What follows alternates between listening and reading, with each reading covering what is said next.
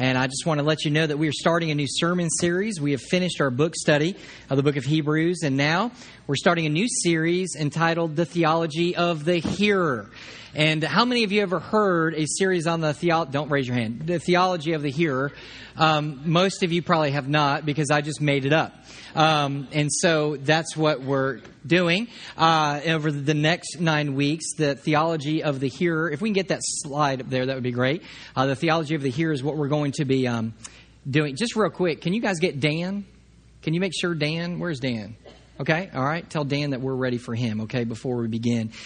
So I just want to give you a heads up before we navigate through this for the next 9 weeks. I just kind of want to let you know this is a different type of series that we normally do. Usually we do expositional series through a book of Scripture, right? How many of you have been here for a while?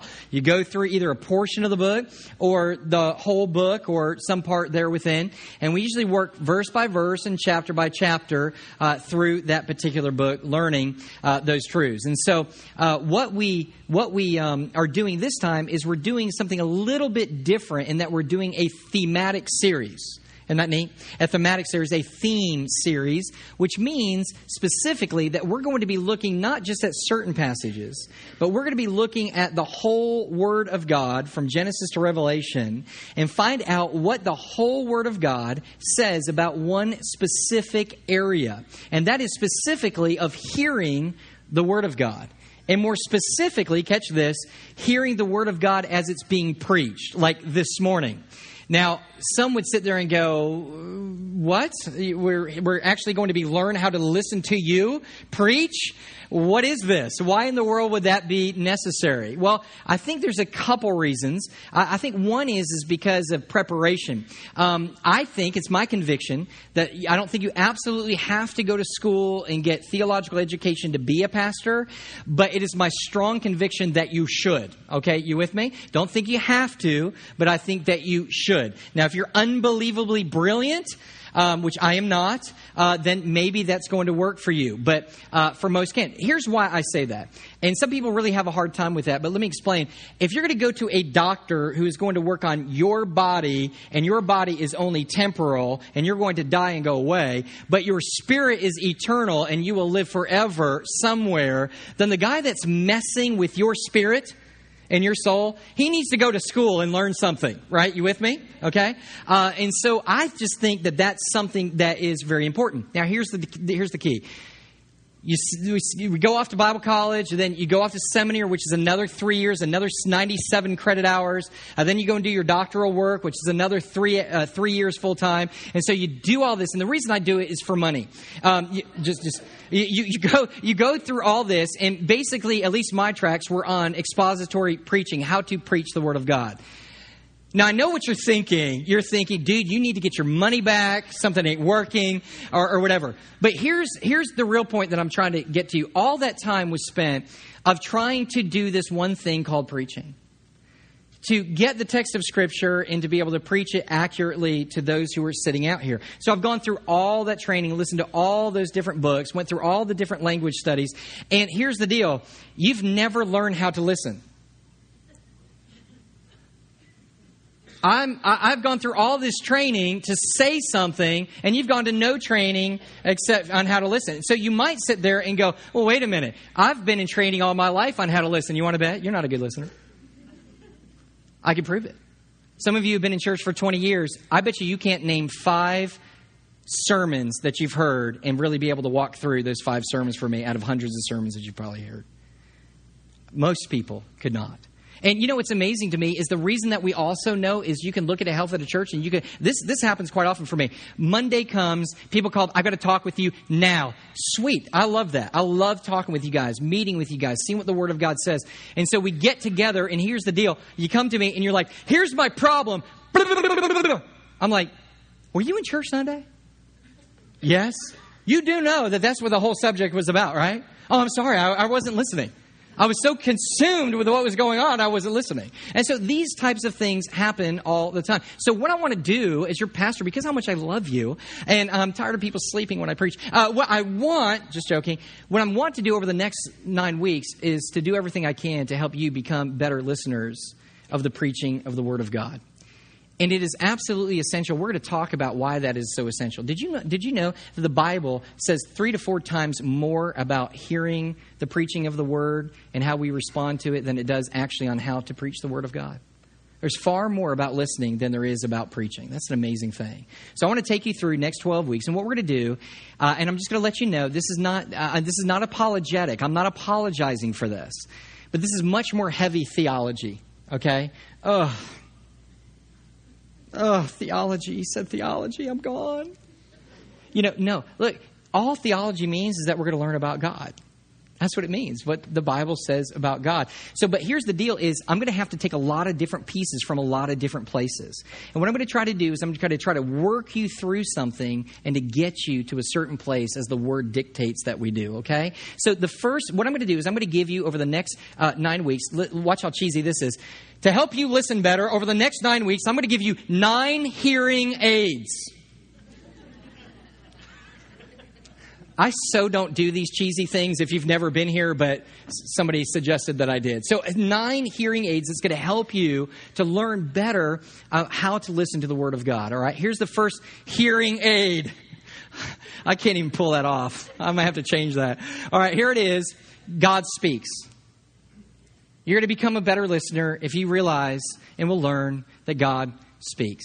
Okay? And so what I want to do is I want to give you 3 truths concerning this overarching idea that we have a God who speaks. Truth number 1, God has spoken to his people in the past. Look at chapter 1 and verse 1 of the book of Hebrews. Long ago, at many times and in many ways, God spoke to our fathers by the prophets.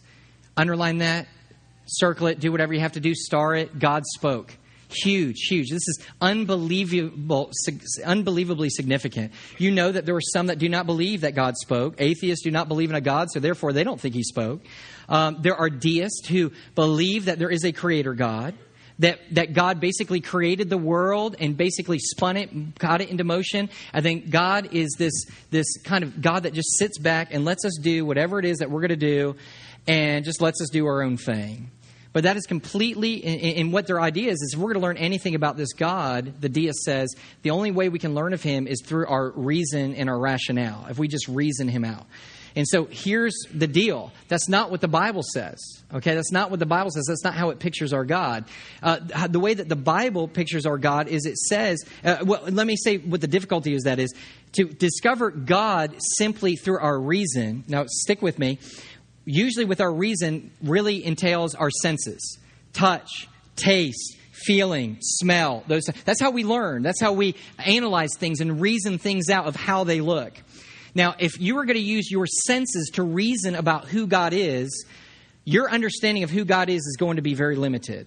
There is something called general revelation that we talk about in theology. That is that God the Creator, in the Psalms it tells us that the heavens are declaring the glory of God, right? So that means that we look around and we can learn something about the Creator God just by the fact that the creation. So we see that there is a creation, so therefore we know that there is a what? Creator, right? We see the beauty of his creation and we understand that we serve a beautiful God. We feel the power of the lightning and hear it in the rumble of the thunder that shakes you and makes you run underneath your bed, right? And in that we understand that the God who created that is obviously what? Powerful. We sink our teeth into a Krispy Kreme donut, which all of those, believe it or not, came from the earth, all the ingredients in some way or another after they've been abused. And you taste that Krispy Kreme donut and you sit there and say, God is good. Yes, right? And so God is good. So there's things that we can learn about our God there. But here's the deal. Because our senses are limited and God is not limited, and because our senses are physical and God is spiritual, what we know about our God is quite limited. Because we can't see him, we can't touch him, we can't smell him, we can't do all the, we can't use our senses to derive. So here's the deal. Contrary to the atheists and the deists specifically, all we can know about God, if we're going to truly know who he is, if we're going to know what he's like, if we're going to know what he desires from us, it's going to have to come from him. He is going to have to, the Creator God, he's going to have to speak to you and I. And what the scriptures say right here is that, guess what? Here's the good news. God spoke. God spoke. And so here's the question that comes around my mind is why in the world does he speak? Why in the world does God speak? First thing, stick with me. It gets a little cloudy here. First of all, because it is his nature to speak. It's consistent with his nature. We serve God, right? And we serve a triune God. Still with me, or I lose you already? All right? A triune God, which means that he is one God, three persons, the Father, Son, and the Holy Spirit. Now, here's the deal. It's hard to get, we call it the Trinity. It's hard to get your arms around, isn't it, church? Hard to get one God, three persons? What? It's hard to really work your way through that. But it is how God dictates or shows us or demonstrates what our God is like. So by his very nature that there are three persons in one God, by his very nature we say that he is communicative because that's how he exists, because there's three persons. So what they do is they communicate one with another. We see this very clearly in the Word of God. For example, Genesis chapter 1 and verse 26 says this, "Then God said, let us create man in our own image after our likeness." Did you catch that? Let us create man in our own image. Who are they talking to? They're not talking to man. Man hasn't been created yet. So who are they talking to? They're talking to the Father, the Son, and the Holy Spirit. They're communicating. Why? Because by their nature, they are communicative. It's kind of like this. God communicates because he's communicative by nature. All right. We say we sin. Why? Because we are sinners by nature. We sin because at our not now that we become faith in Jesus Christ, but before we place our faith in Jesus Christ, we sin because by our nature we are sinful. Well, guess what? God communicates because by his nature he is communicative, and the fact that he is one God, three persons. Now stick with me. It is by his nature. It is what he does. It's who he is. Now, he also communicates because it is his desire. In John chapter 4 and verse 23, Jesus is meeting with the woman at the well. Do you remember this? Meeting at the woman at the well, and they're going back and forth. And Jesus says to her specifically, he says, "But the hour is coming and is now here, when the true worshipers will worship the Father in spirit and in truth." Listen to this. "For the Father is seeking such people to worship him." God is seeking worshipers that will worship him, what, church? In spirit and what? And in truth. What does that mean? Well, when God created mankind, he created them for a purpose, not for them to please and worship themselves, but to worship God. To worship God. We are created to worship him. Your kid sits there and goes, "I don't know what to do with my life." Worship him. And all that you do, that's why you were created. So that's established.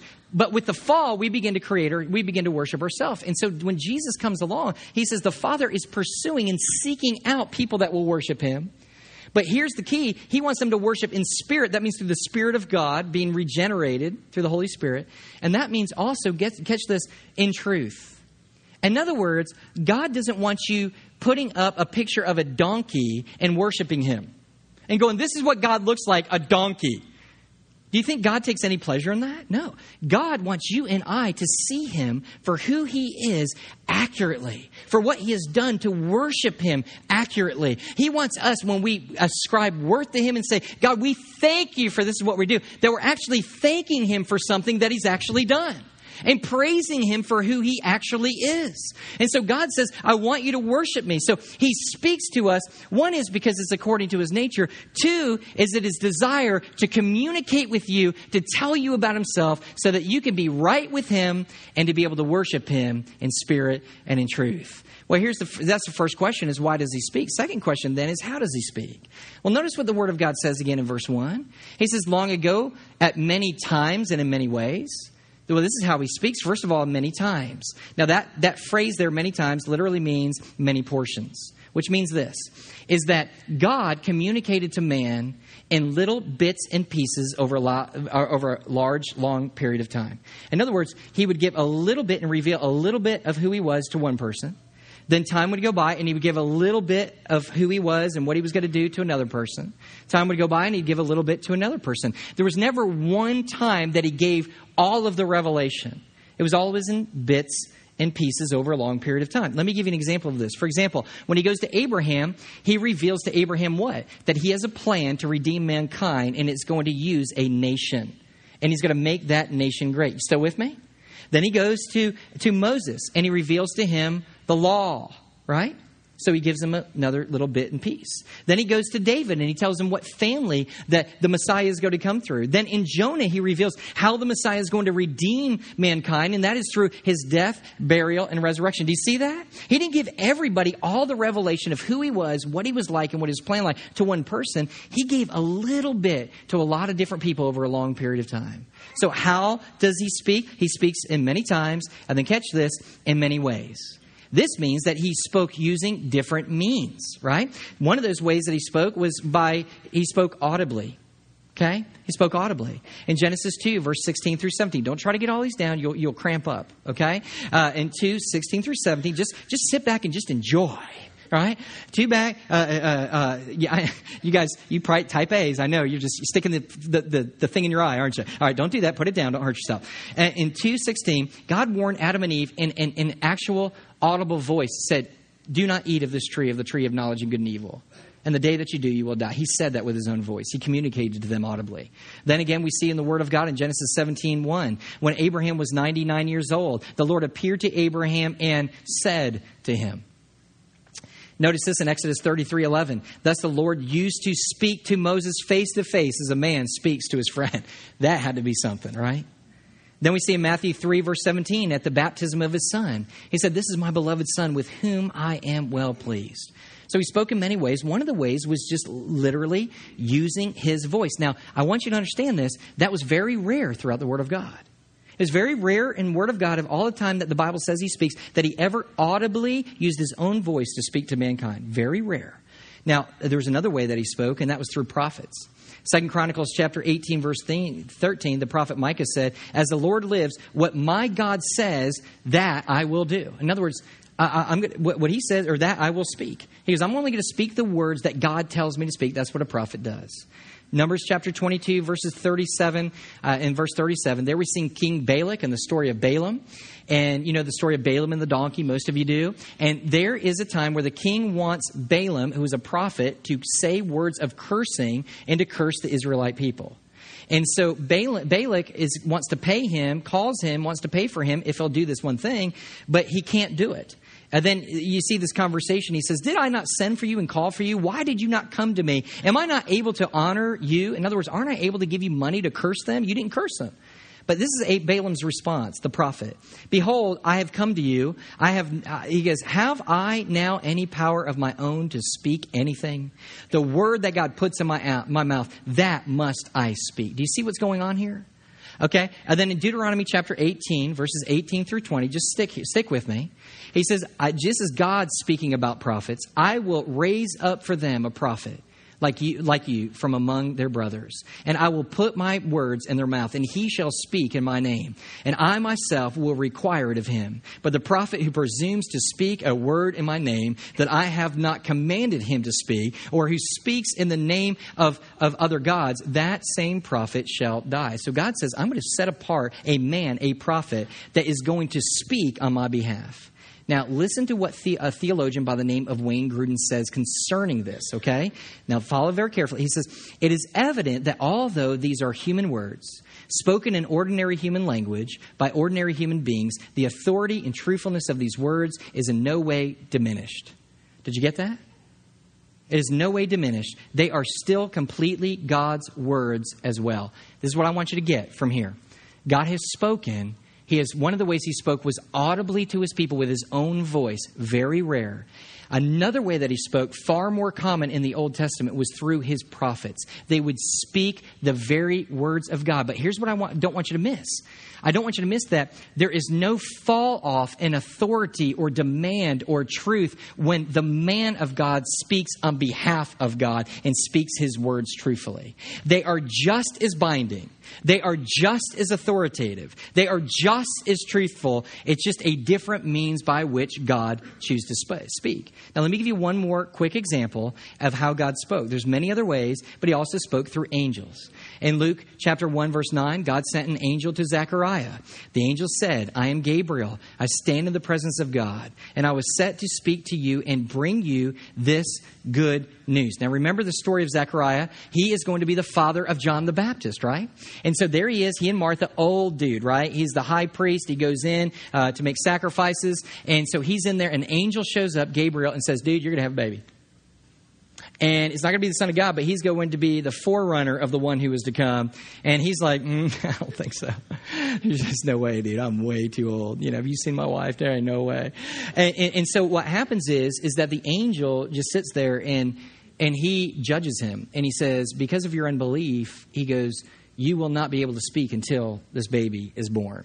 So you've got 9 months, buddy. Or 10 months. I don't even know how that really works. But anyway, you got 9, 10 months, whatever it is, where this child that you will not speak during this whole time. Well, this is Hendrickson kind of gives us this insight of why this angel did this. Hendrickson is a commentator. He says, Gabriel is conscious of having delivered God's good news, bound to be fulfilled when the appropriate season arrives. Notice, and because Zechariah has called in question a wonderful gospel promise that sprang from the heart and mind of God himself, he deserved to be punished. So what I want you to see is God, even though he is speaking through a different means without his own voice, he is speaking through that angel, and what is being spoken is equally true, equally powerful, equally binding, and equal authority on those who hear his word. No matter how he has chosen to ultimately believe it. To believe it means blessing. To disobey it means judgment and cursing. You guys follow me with that? So what we see is that God has spoken from the past. In the past, he has spoken to his people. Major point number 2. You guys are awesome. You guys are so much better in the first group. I mean, okay, you're worse. Would you rather have? Okay, no, I'm just kidding. So, but they come earlier. All right, second major point. Stick with me. Some of you are like, dude, you are killing me. Why couldn't we have talked about finances? We'll talk later. All right, number 2. Here we go. God has spoken most clearly and fully through his Son. Amen? Notice what the Word of God says. I love this. He says, but in these last days he has spoken to us by his Son, whom he appointed the heir of all things, through whom also he created the Word. He's talking about Jesus Christ, who was the Son of God. We use the word incarnate God. That is, God became flesh. Right? Philippians chapter 2. He came down, stepped out of heaven, put on a physical body, became man, fully God, fully man, became flesh, and dwelt among us. Right? And so what he's saying is this. Listen, the Hebrew writer, catch this, don't miss this. He says God has spoken in many ways over a long period of time. Many ways and at many times. And he goes, but then he spoke and he gave bits and pieces of who he was and what he desired. But then one day, he tore back the curtain and he dumped the whole wad of revelation right there for all to see in his person of Jesus Christ. He says, if you want to know what God is like, if you want to know what he desires, if you want to know the truth that rests in him, if you want to know his plan, it's in my person, Jesus Christ. It's the full revelation of the Lord Jesus Christ. Everything that needs to be known is found in him. We see this in the scriptures. He says he was the radiance of the glory of God. This means that much like the rays of the sun demonstrate the glory of the sun itself, so Jesus revealed the actual glory of God. Then we see here, he says that he was the exact imprint of that nature. We see that in this verse, in verse 2. And he says, and what that means is this, is that the exact imprint actually refers to a stamp or a dye that was used to seal a letter in wax.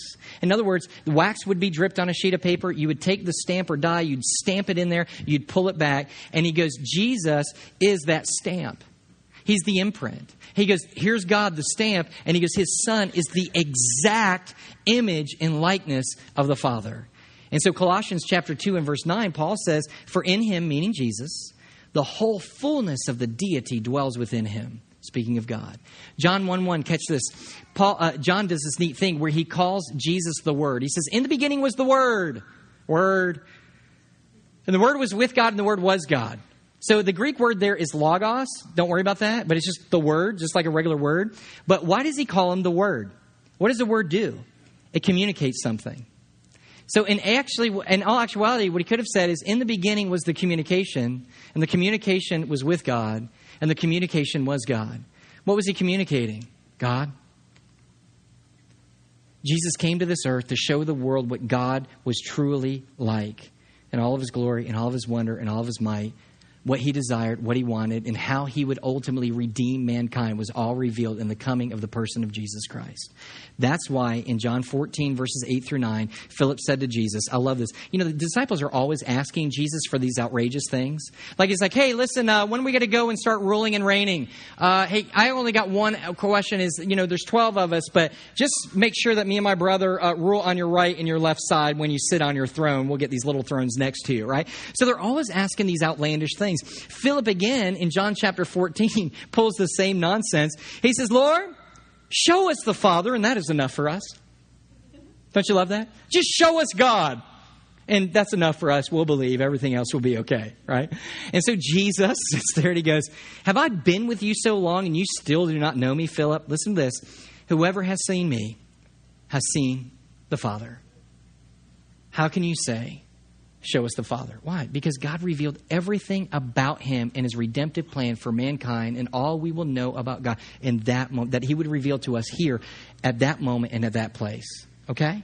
And it was ultimately what? Recorded in the Word of God. We're going to get to that in just a minute. So we see that God has spoken in many ways in the past, spoken to his people in the past. We see that God has spoken most clearly and fully through his Son. And here's the last point. Here it is that God speaks to us today. Isn't that exciting? God speaks to us today. Now, before I really get into this, let me say this, is that there are all kinds of different ideas floating out there about this idea of God speaking. All right. I know people that literally talk about God speaking to them every second of every day, and they're like having this conversation. They're like, yeah, yeah, I know, that was good. That was awesome. Oh, yeah, we talk all the time. Could you hear? You can't hear his voice. Now, okay, let me start by letting you know what I don't mean before I tell you what I mean, okay? When I say that God speaks to us today, I do not mean that God continues to provide new revelation to us concerning himself. I do not mean new revelation. In other words, stick with me, track with me, okay? Here we go. It's kind of like this. It's kind of like when God first told Abraham that he was going to make him a great nation, and those nations that would bless him, he would bless, and those that would curse him, he would curse. That was new revelation. Nobody had ever heard it before. That was big time, first time, okay? When he comes to Moses and he says, here are the 10 commandments. Here you go. That's new revelation, fresh off the presses. Had never been delivered before, okay? What we believe and what the Word of God, I believe, teaches through the teaching even of Jesus Christ is this, is that when Jesus Christ came, there was nothing left to be said. That when Jesus Christ came, now follow me, you got to say this very carefully. When Jesus Christ came, he was the full revelation of God. He either was or he wasn't. About who God is, about what he requires, about what is going to ultimately happen with us, and so on and so forth. And those truths were laid out, stick with me, in the New Testament. The Gospels tell us about the story of his coming and his life. The epistles tell us about the outcome of his life here on earth, what happens after he leaves. And the book of Revelation is the culmination of all that happens in the future with Jesus Christ and the kingdom of God. Does it not? So it's all about Jesus. The Old Testament is about what? Jesus. It's all about the promises of God of one who is coming. The rest is the fulfillment of Jesus until the time that we are with God. We get a new heaven, new earth, live and worship for him for all eternity. Okay? So what happens is we see these two kinds of things. So when we say new revelation that God speaks, we're not saying that he's giving us something that is being revealed now that has never ever been revealed. It's fresh stuff. Here's why people have a problem. There's something in us that sits there and goes, I don't like that. I don't like that. I don't like the idea of him not giving us new stuff. I don't like that. You say, can you ever prove that through the Word of God? Well, let me give you a time where God failed to speak and give new revelation. Remember the Old Testament. You guys are doing so great. In the Old Testament, God spoke. At the end of the book of Malachi, we don't hear anything for a period of 400 years before the New Testament, before John the Baptist comes calling as one, crying out as one in the wilderness, right? Preparing the way of the Lord in the wilderness. So we see the Old Testament. Well, for that 400 years, which is known as the intertestamental period, God says nothing. What were they supposed to do? God, you're not speaking. We need a word. What were they doing? They were going back to the Word, to the Old Testament Word. Their job was to read. It was to study. It was to understand. And guess what else in the Old Testament was filled? It was filled with promises and prophecies of something that was to come. They were not only supposed to study what had happened, they were supposed to study and prepare for what was about to happen. What amazing event, church, was about to happen? The first coming of the Messiah, the Lord, Jesus Christ. They were to look forward to his coming. That's exactly where we rest after the New Testament. God has come. He has written in the book of Revelation, in the book of Thessalonians, in the book of Matthew. He has told us what? He has said, this is what has happened. Here's the point. Here's all the revelation. Let me tell you what's going to happen in the future. So now, God, I have spoken through the Word. So I've given you the Word. You listen, and you listen to what I've revealed to you already. You study what I've given you to study. And he goes, and now I want you to look forward to what? Not the first coming, but what? The second coming of the Lord Jesus Christ. Look for the second coming of the Lord Jesus Christ. Of all that I've revealed and all that I've told you in the Word of God, look, you'll know. And so he gives us these things. So what I don't mean is that he's given us some new revelation that has never been given. Let me tell you what I do mean. I do mean that God continues to speak to us through his written Word. Through his written Word, through this text. Just as God had spoken audibly in the past, then spoke through Jesus very clearly through the Word made flesh, so he speaks to us through his written Word. Now, throughout history, God revealed himself to mankind. We know that. God had men who were there who recorded the revelation and the writing of this book, of 66 individual books that were placed together, that were written over 1,500 years by 40 different authors in 3 different languages on 3 different continents. And here's what's amazing. Even though all of these men were from different backgrounds, to professionals, to fishermen, to whatever, to shepherds, all these different men who came together, they had one consistent theme throughout, even though they didn't know the whole picture. And that was the person of Jesus Christ coming and redeeming God's redemptive plan for mankind.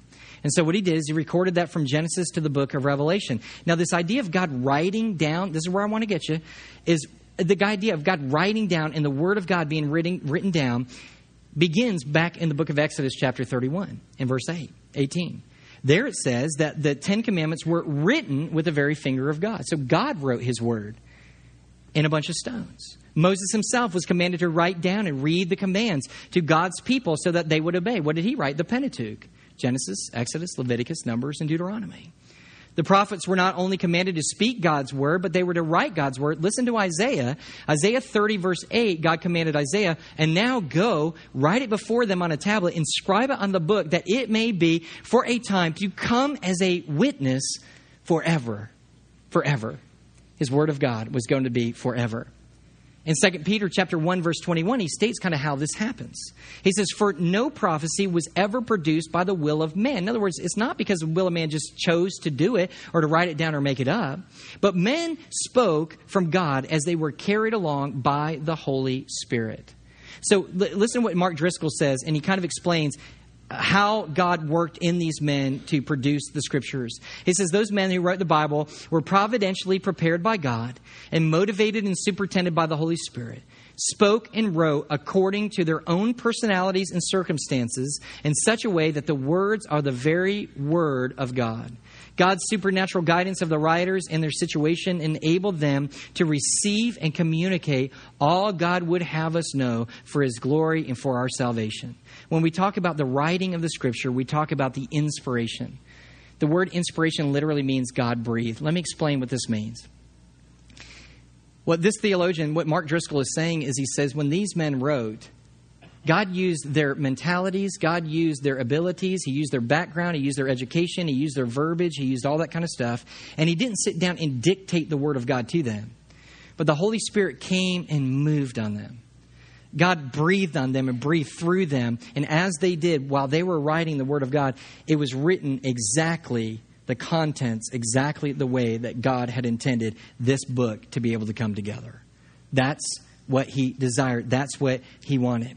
So this means something. This also means then that God's written word is just as authoritative as any other means by which God has spoken. Do you see where I'm trying to take you? From the beginning, we know that God has spoken. Why? Because of His nature, He is communicative. Apart from him talking to us and telling us about who he is, we would never have the ability to know who he is, how we can have a right relationship with him. We can't learn that by hugging a tree. We can't learn about the person of the Lord Jesus Christ by surfing at the beach. I wish you could, but you can't. So God had to speak these truths to man. And we know, church, that he did he not? He spoke audibly. He spoke through prophets. He spoke through angels. He spoke through many other ways through all this time. And now the good news is he speaks to us through the authoritative Word of God. And here's what I want you to understand. It is no less authoritative, it is no less true, and it is no less exact than if God was speaking to you and I from his own mouth audibly. That's the conviction we're trying to get here at this first service. This is what Jay Adams writes. He said, it is as much as God's own word as if it was spoken audibly from his own mouth. If you were literally to hear God's voice, I love this. He would say nothing more, nothing less, and nothing different from what he has said in this book. Isn't that awesome? It is to be read, it is to be heard, it is to be obeyed as fully as any literary breathed out words of God would be. He says, so this word, look, when we I don't think you're getting this, okay? When we read this, God in all authority is speaking to you and commanding me to do and to believe and to place faith in him, as though if he were to come down, grab you by the ears, look in your face and say, look, this is what I want you to do. He says there's absolutely no difference. There's absolutely no difference. And you guys might remember a while back, and this was back in the 1600s during the little thing called the Protestant Reformation. During that particular time, the church had gotten out of control. The Catholic Church began to basically teach that Scripture was not held in the Pope in tradition would now supersede the authority of Scripture.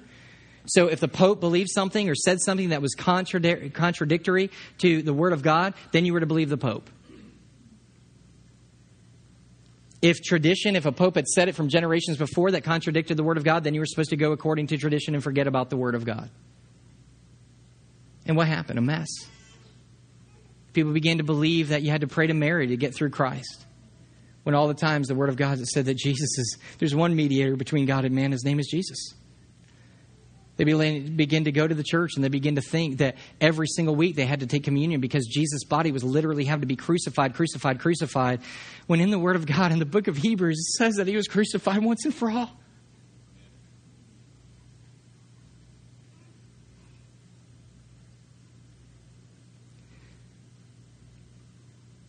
And they were so deceived. They thought there was a second chance after death. They believed that if you could come and bring enough money to the church and lay it at their altars, that those that they love that died before, apart from faith in Christ, that they could ultimately buy their way out of hell or out of purgatory. If you just had enough money to be able to do it. That God would forgive your sins if you would just kneel long enough and kneel and walk enough steps, or if you would just confess enough meaningless babble over and over and over again, that God would do those things. And the Bible the whole time was saying, if you confess with your mouth the Lord Jesus Christ and believe in your heart that God raised him from the dead, you'll be saved. And it was all there in the scriptures. And the men came back to them and they said, no more. They coined a phrase called sola scriptura. And they said this, they said nothing judges the scriptures, but the scriptures judge everything else. Why? Because they had a high view of scripture, which we're lacking today. You know we're lacking it when people say less preaching, more music, more video, less preaching, less word. God only speaks when his word is spoken and taught and read. And I think that I feel so bad because there are some people that are asking this question. I think it's a good question. They're asking this: can God speak to us in ways other than his written word today? Can he speak audibly to me? Can he speak to me through an angel? Can he speak to me through a dream? Can I just tell you that the very fact that we ask this question demonstrates our low view of this? The fact that our people are going around going, oh God, just speak, oh God, just speak, I just wish He would speak, but never immersing themselves in the Word of God teaches us that we have such a low view of this, His written Word. Now, to answer the question, can He speak in these ways? He's God, He can do whatever He wants to do. But just because He can does not mean He will. And you say, well, why wouldn't He speak to me audibly? I don't believe He will. He does speak to you audibly. He said, well, why is that? First of all, it's very, very rare that He ever did. And secondly is, if He spoke to you, and if you had a right and correct view of the Word of God, you would realize that the only thing He would ultimately say to you is exactly word for word what He's already written. Sound exactly the same. So people sit there and say, well, Brother Mike, and I think this is a true question. They sit there and they say, but what about when God told me to go and to witness to my neighbor? Well, what I would say to you is, was God speaking? I'd say, yeah. But I said that He was speaking to you accordance to what you already knew in His Word. You would have never gone to share your faith with that neighbor if you didn't know about the Great Commission and the call for us to go. But what about that moment? Well, that's the unction of the Holy Spirit. We'll preach about that in the third week. That the Holy Spirit takes the Word of God and He works it in you and speaks to you. And He unpacks those truths on your life. And you sit there and you say, well, Brother Mike, what I really want, and this is what we're really wanting to know, is what about buying the car? What car I should buy? My, how far we drift. But I think you should pray about your car. I think you should pray about the car. Right? But you say, but Hebrews doesn't say anything about my car. I can't find it. So what we do is we leave the Bible on the shelf and we keep doing our thing. But I'm telling you, the Bible says a great deal about what car you should buy. And I think when you go to God, you bring everything into God in prayer and you sit there and go, God, I want to do what's pleasing to you. Then He says, the only way you know what will be pleasing to me and what car will be pleasing to me is for you to get in the Word of God. You understand why you're here is for my glory, not for you, your own. You understand that what I've given you as a blessing, but it also is for the primary purpose of propagating the gospel throughout the whole world so that one day people from every tribe, tongue, and nation will glorify me and give me the glory that is due. And then you sit there, and then when you go to the car lot, that changes the way you buy a car. Can I please hear somebody say amen or yes or hiccup, yawn or something? See, here's the key. God says, you get filled up by my word. You study this. You learn this. You understand theology. You get it poured in your head. What I'm going to do is I'm going to change and radically change the way you think. So that now when you go and you do these things, you now think like me. You're being transformed by the renewing of your mind because I have spoken to you and revealed to you what I want from you right here. Just dive in. And then this is how God works. You fill in with the principles of the Word of God. And then as we're making these decisions, that doesn't tell you whether to buy or not specifically and accurately. You look in the Word of God. Then you pray for wisdom. God, this is what you say. God, would you give me wisdom now to apply this to my immediate circumstance? But here's the deal. Whatever He says, catch this. Please don't come and tell me this anymore. Don't come and tell me that God told you. Okay? God told me to do this. And this is what we get all the time. God told me to divorce him. Liar.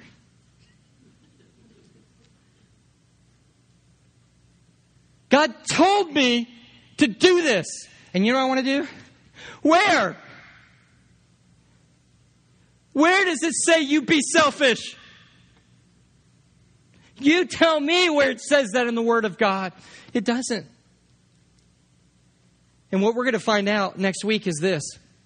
Is we're going to find out that there's another way that He speaks, but He also speaks through the preaching, the accurate preaching of the Word of God when it's done biblically. When it's done biblically.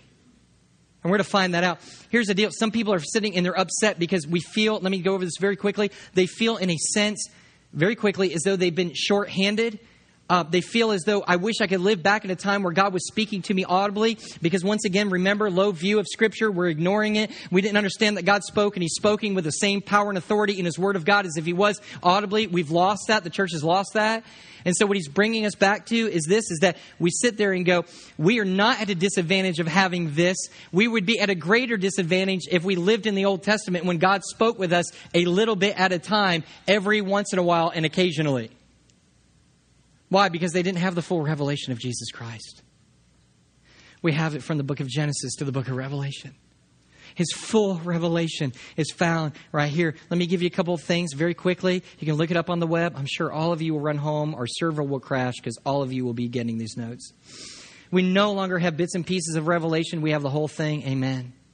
Secondly, we have much more accurate preservation of God's Word. If we went by only what we heard, how much do you think we would remember? What if God yesterday during the Gator game came and decided to speak with you? You'd be in big trouble.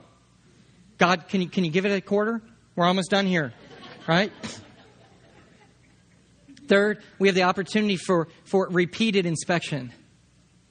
One of the ways I know that we're bad listeners and we have terrible memories is because I could preach the same thing over and over and over again and we still don't get it. Yeah? Still don't remember. Yeah, amen. Thank you. All right.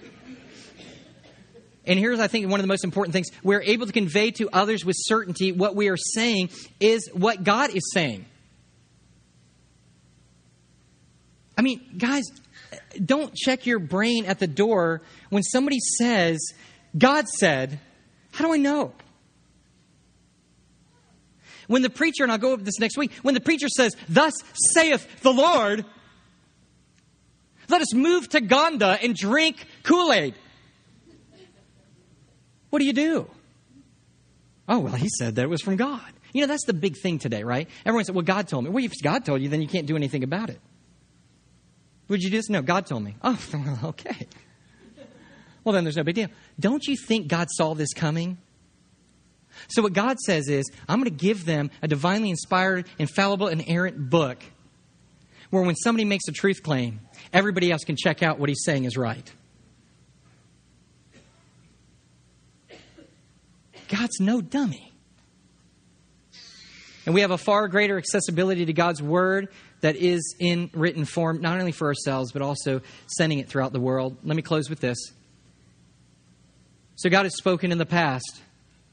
He has spoken most fully through His Son. And He's still speaking today through His written Word.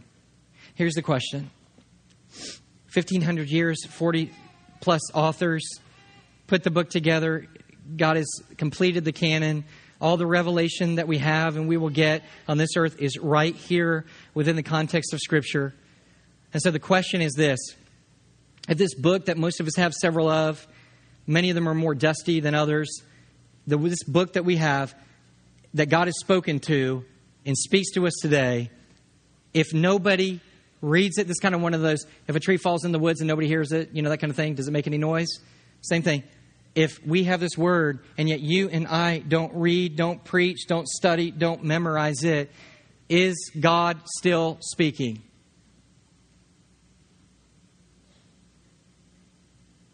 Yeah.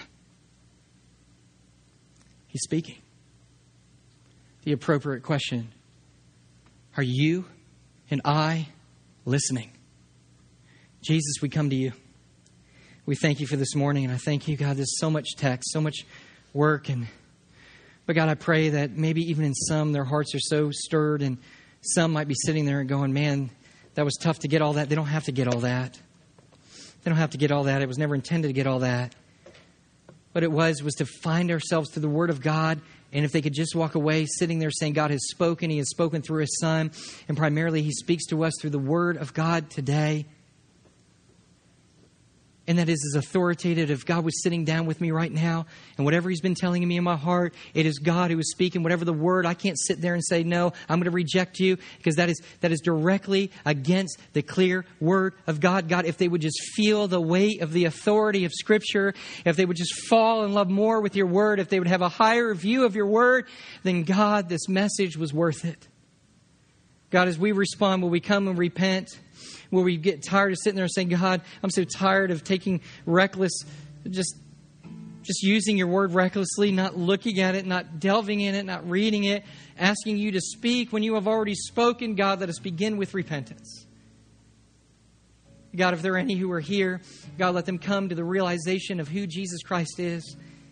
God, if they want to have a relationship with God, if they want to have a right relationship with Him, God, let them come. We have counselors. We want to talk with them. We want to share the gospel of Jesus Christ.